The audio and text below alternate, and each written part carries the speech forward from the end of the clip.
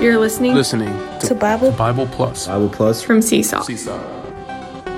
Bible Plus is a podcast featuring short, daily discussions of every chapter in the New Testament. Bible Plus is designed to increase Bible reading, understanding, and enjoyment. Get more out of the Bible. Welcome again to the Bible Plus podcast. Today we are diving into Mark 16, the last chapter of the Gospel of Mark. And this differs slightly with the other three Gospels of Matthew, Luke, and John. We find that when these three sisters of Mary the Magdalene, Mary, the mother of James, and Salome, come to the place where Jesus had been laid, they find nobody there except a young man, which is an angel. An angel says, "Do not be alarmed. You are seeking Jesus the Nazarene who had been crucified. He has been raised. Hallelujah. Our Jesus, our Savior, Jesus the Nazarene, has been raised. He is not here. Behold the place where they laid him." Here's the key part. "But go, tell his disciples and Peter that he is going before you to Galilee." This is an interesting insertion of "and Peter" that is missed in Matthew, Luke, and John. In this portion in Mark, we know that from the book of Acts, that Peter was a co-worker with the Apostle Mark, and definitely Peter had some influence when Mark was writing this gospel. Though the other three writers of the other gospels may not have paid much attention to it, the fact that this angel says, "and Peter," is a very comforting and encouraging word to us. You know, as we've been reading through this gospel and even in Matthew, Luke, and John, we find that Peter, one of the strongest disciples of the Lord, was one that often messed up. He made so many mistakes. He pulled the Lord aside, says that he shouldn't go die at the cross. He said, "If all others forsake you, I shall by no means give you up." That didn't work out. The rooster crowed 3 times, and he failed. Other times when he's at the Mount of Transfiguration, he's saying that, "Let me build 3 tents for you, Moses, and Elijah." God the Father didn't like it.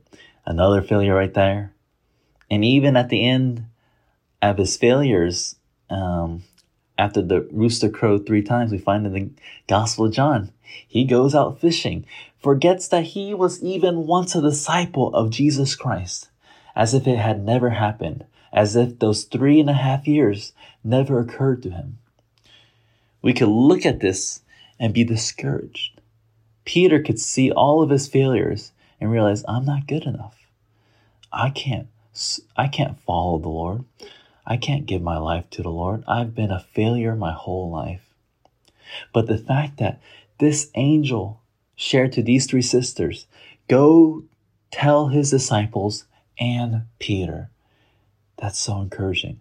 We need to realize that the Lord Jesus, who died for us, who went to the cross for us, who suffered endlessly on our behalf, loved us with an immense love that could never be conditional, could never be given up just because we failed once, twice, 3 times, 4 times, 10 times, 100 times. The Lord Jesus loves us, and he wants us to come back to him. That's what led him to the cross. Hebrews 12 says, there was a joy set before him on the cross. Surely this joy was talking to the church, his believers, his fellow brothers and sisters. And even though we fail, even though we may be disheartened, discouraged, we need to realize and know in our heart and in our spirit, the Lord Jesus loves us and cares for us and would never give us up, even if we failed once, twice, or as many times as we do. We need to come to the Lord despite all our failures, all our discouragements, and realize all the Lord wants is for us to come back to him, enjoy him, and experience him.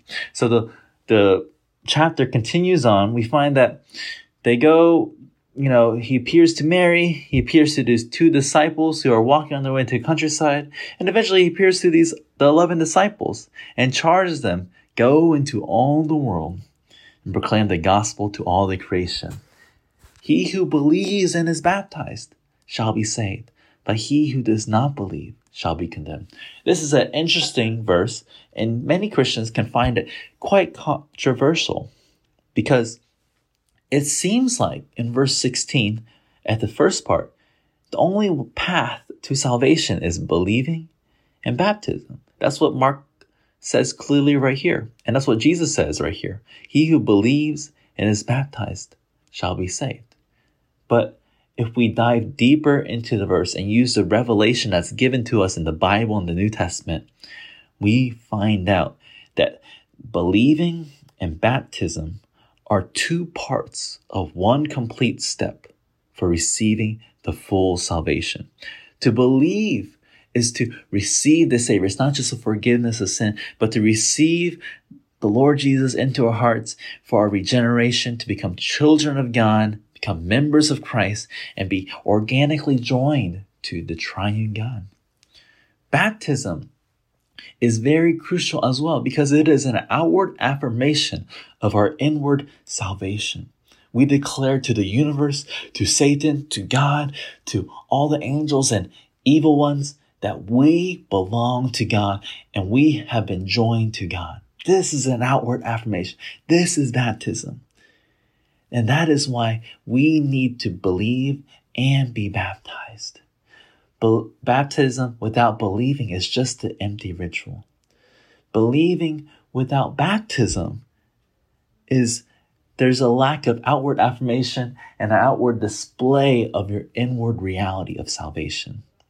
But we need to realize that that to be saved from God's condemnation, his wrath, and his coming judgment, all we need is to believe. Believing is sufficient, but to receive the full salvation, we need to first believe and then be baptized.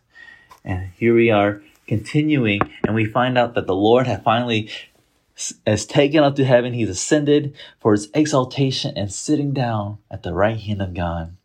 And we find out that his disciples are going out, preaching everywhere. The Lord is working with them and confirming the word by the accompanying signs. After we believe and are baptized and come back to the Lord, what we need to do is to go out, tell out to all the creation, proclaim the good news, proclaim the gospel to all creation, that all those who hear may believe and be baptized.